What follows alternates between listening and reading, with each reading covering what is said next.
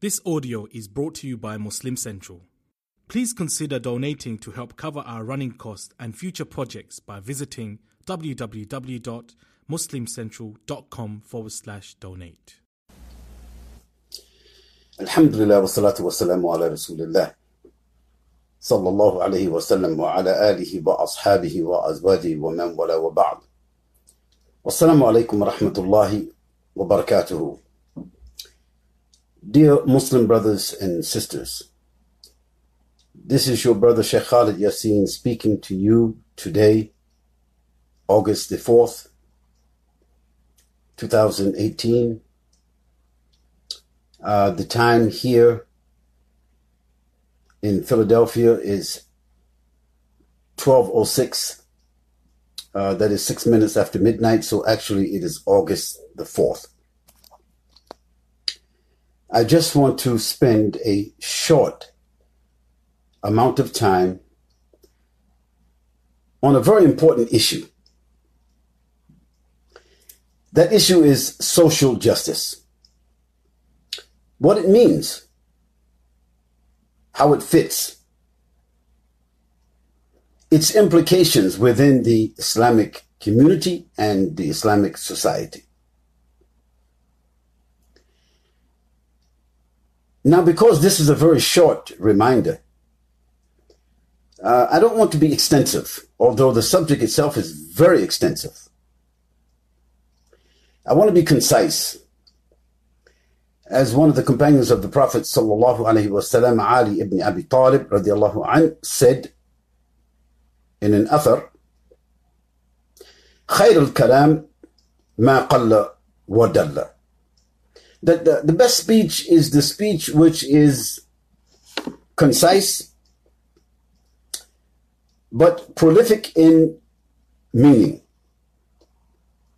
That's the general interpretation of this athar, or these words of wisdom left to us by the companion of the Prophet ﷺ and the fourth Khalifa of Islam, Ali ibn Abi Talib radiallahu anhu.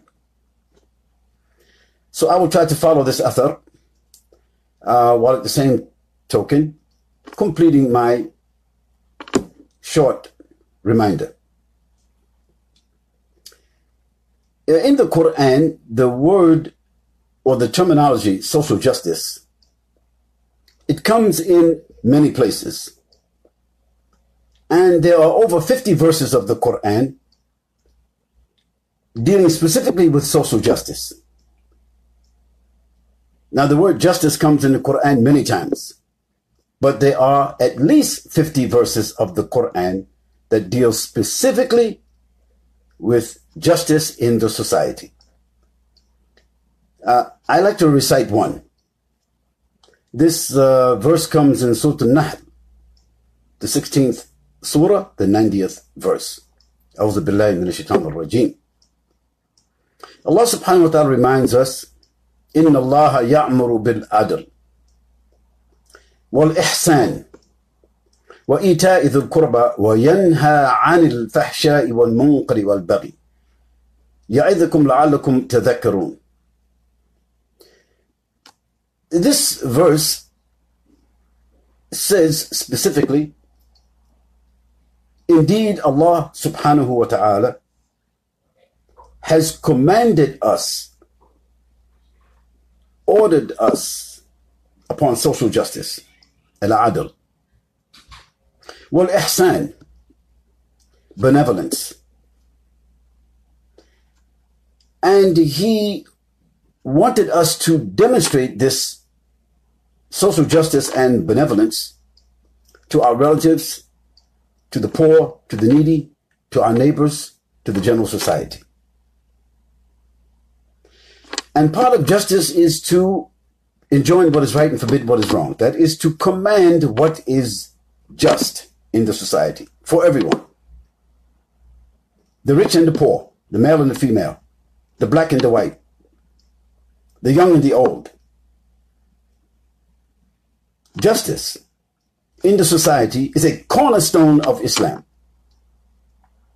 And this verse is recited, and this is why I chose the verse. This verse is recited almost every Jum'ah, or we can say in most of the masajids in the world, this verse will come near to the end of the khutbah or before the prayer. It is something traditional, historical, that we don't want to explain today, but you should reflect upon that phenomena. That is the 16th surah, the 90th verse. You can read it for yourself, and you can go to the people who are authorities in the Quran and ask them what is their opinion about this verse as it regards social justice. We can also look to the Surah An-Nisa, the 135th verse. That's the 4th surah. We can also look to the 5th surah, Surah Al-Ma'idah, the verse number 42. We can also look to the surah called Hadid, verse 25. Surah Al-A'raf, Surah Al-A'raf, verse number 29, and Surah Al-A'raf, verse 181. So these 6 references of the Quran are 6 of the 50 verses dealing specifically with social justice in the Quran, so that no one can trivialize the significance and the importance of social justice. There are hundreds of authentic ahadith from the Messenger of Allah sallallahu alaihi wasallam which deal directly with the subject of social justice. There are so many ahadiths that deal indirectly and directly with the issues of social justice, whether it be animals or whether it be human beings, or dealing with the environment, or dealing with our enemies, or dealing with those who oppose us, or with our families, or between ourselves. There's just so many ahadiths, statements of our Prophet ﷺ, and examples from his sunnah, that I just want to relate one. The Messenger of Allah ﷺ mentioned there are 7 categories of people whom Allah subhanahu wa ta'ala will provide shelter on the day when there will be no shelter. And shade is another interpretation, on a day where there'll be no shade. And one of those people is the just ruler, the one who has power, the one who has authority, and he exercises in that power and that authority justice. I chose this ayah. Why? Because I think that it fits well, and it cements the point that social justice is a focal point of Islam, whether in the Quran or whether from the Sunnah of the Prophet Muhammad sallallahu alaihi wasallam. Dear brothers and sisters in Islam, I just want to summarize a few things. And in my summary, I am not being critical of anyone in particular. I am not singling out any particular organization or any particular government. But let the shoe fit whoever wears it, whoever can wear it. Let the advice be an admonition in general, but let the advice also be an admonition especially for the people who practice injustice on a regular basis. Let it also be a sign and a reminder for those who tolerate injustice. Let it also be a reminder for those who neglect or circumvent justice in order to get some benefit for themselves. Social justice is the maqasid, that is the main objective of the Islamic system. This is what the word maqasid generally means. It is the purpose. It is the foremost objective of the Islamic system. And that objective can never be attained through religious epistemology and through religious intellectualism by itself. So epistemology, which is the the correct understanding and the regulated academic proven sources of Islam. This is like epistemology. And so if someone attains a very high level of epistemology, we say that they are a scholar. And those who attain very high academic levels of Islamic study, may Allah reward them. We regard them as scholars or authorities of some level within the Islamic system. However, their academia or their disciplines in epistemology alone can never suffice or provide the Muslim community, the Muslim family, the Muslim nation, or the world with social justice.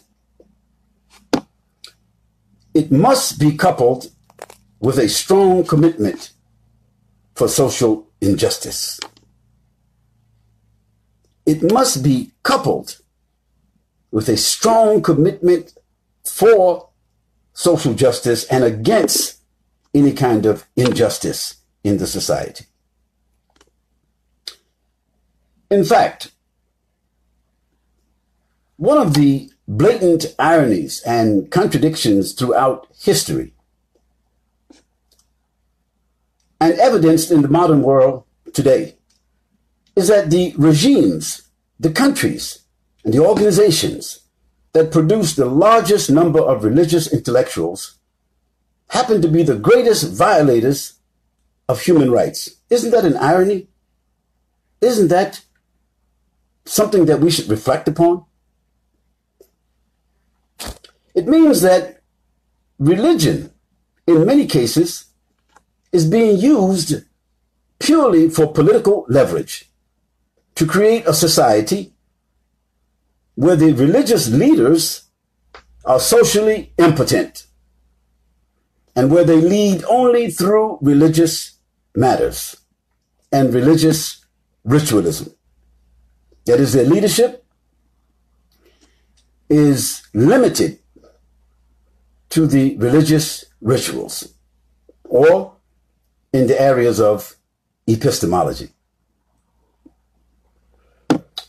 There is now an active global conspiracy to neuter the Islamic movement, to neuter the Islamic movement worldwide. That is to castrate the power, the energy, the influence, or to limit the amount of authority that the Islamic movement will be allowed within a society so that it cannot produce social dissidents. Now, brothers and sisters, those of you who don't know what the word dissidents means, look it up in the dictionary.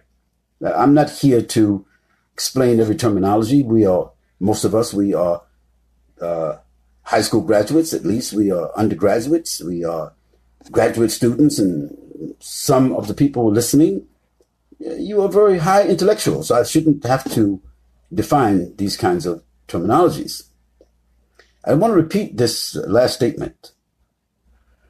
There is now an active global conspiracy in the world today to neuter the Islamic movement so that it cannot produce social dissidents. And if we evaluate matters properly, that conspiracy will become very clear.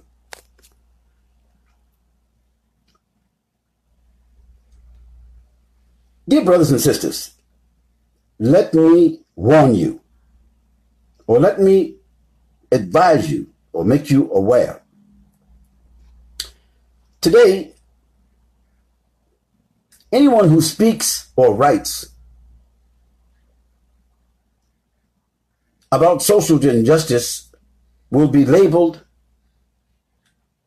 and prosecuted in most places in the Muslim world, and they will be labeled and prosecuted and harassed as troublemakers, or they will be classified as religious extremists. And who will classify them? Some of the people who themselves are authorities in Islamic epistemology. Who will classify them? People who have very high levels of Islamic education, who themselves are subordinate to organizations, countries, and governments. It means that we should respect their knowledge. We have to separate the knowledge from the person. We have to separate the knowledge from its application. We have to respect them. By all means, they must be respected for the sacrifices which they have made. However, the proof is in the pudding. The knowledge is in the application. Listen very carefully to scholars, students of knowledge, Muslim enthusiasts, speakers, du'at, lecturers. Listen carefully and see in their discussions, will they touch upon the issues of social justice? Will they reproach and criticize and condemn those who are violators of Islamic justice, of social justice? Because in that, one can evaluate very clearly just where their Islamic knowledge begins and where it ends, and whether or not they are worthy to be followed as a social leader. I didn't say worthy to be followed in the mosque, or I didn't say worthy to be listened to in a conference, or worthy to be read from their books. That's not what I said. I said whether or not they should be adhered to and followed within the context of social activism. This is very important because the person who is selected as an imam, a leader of the prayers, or an imam or an authority in the Islamic community, an imam or someone who teaches the people about the rituals of Islam, is something very different from the amir. The person who is selected as the amir or who is nominated as the amir, he must be concerned about the principles of social justice. Because if we study the background, the history of Abu Bakr al-Siddiq, about Umar ibn Khattab, Uthman ibn Affan, Ali ibn Abi Talib, the Khulfa al-Rashidin, if you examine them closely, you'll find out that when they took their office, the concern they had the most was about the issue of social justice. Let me repeat that statement I made so that it's very clear, because I'm sure that many people will listen to what I have to say and they will be very critical. They will have some issues about what I had to say this evening. But it doesn't matter. Truth has to be said. And I'm doing my best to fulfill my responsibility to call the people towards truth and not just towards words. I said to be careful about anyone who speaks or writes about social injustice.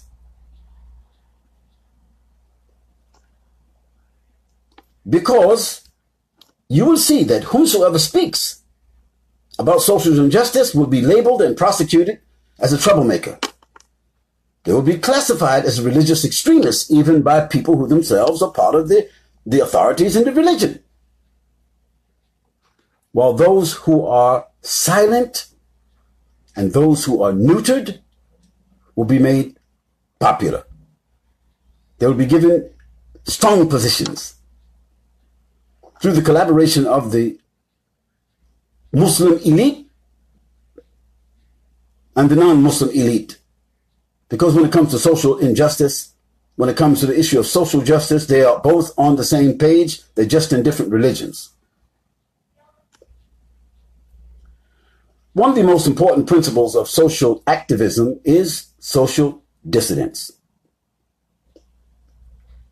To be active in the Muslim community, to be active in the society where we live, and to be active on the global scale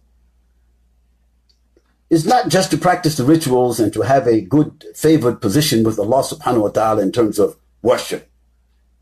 No. Sorry. In order to have an esteemed position in Islam, whether in the family, whether in the community, whether in the nation, or in the world, one has to be concerned with the issues of social justice. We must suspect the motives of anyone seeking leadership if he or she doesn't have a history of speaking against injustice or corruption, because all prophets, alayhimus salam, all messengers, alayhimus salam, all great scholars and students of those scholars, they came with a focal point in their message concerning social justice. We must suspect the motives of anyone seeking leadership if he or she doesn't have a history or an open concern of speaking against injustice or corruption.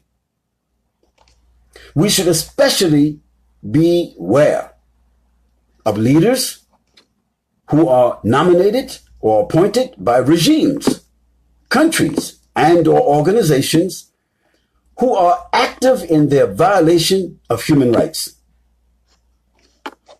What does it matter where they graduated from? What does it matter what position they hold? What does it matter how much Quran they have memorized? And what does it matter how much of the Sunnah that they are able to quote?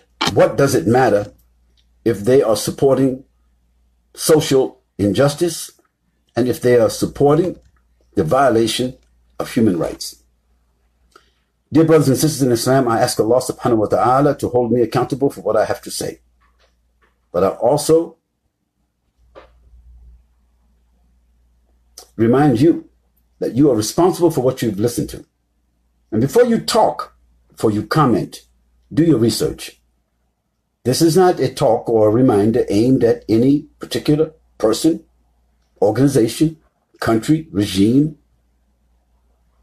or group. No, it's a general reminder for all Muslims that social justice should be the preoccupation of all Muslim workers and all Muslim thinkers.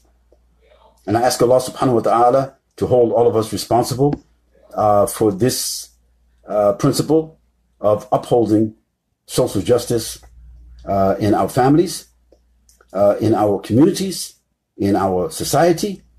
And since we have social media and technology today, the world has become a global village. Therefore, we also have some connection towards the issues of social justice in the world that we live in. Thank you very much. This is your brother, Sheikh Khalid Yasin, speaking to you from Philadelphia. And we ask Allah subhanahu wa ta'ala to give all of us the medicine and the benefit of the good words and the good admonition. والصلاة والسلام على رسول الله صلى الله عليه وسلم سبحانك اللهم وبحمدك ونشهد أن لا إله إلا أنت ونستغفرك ونتوب إليك والسلام عليكم ورحمة الله وبركاته.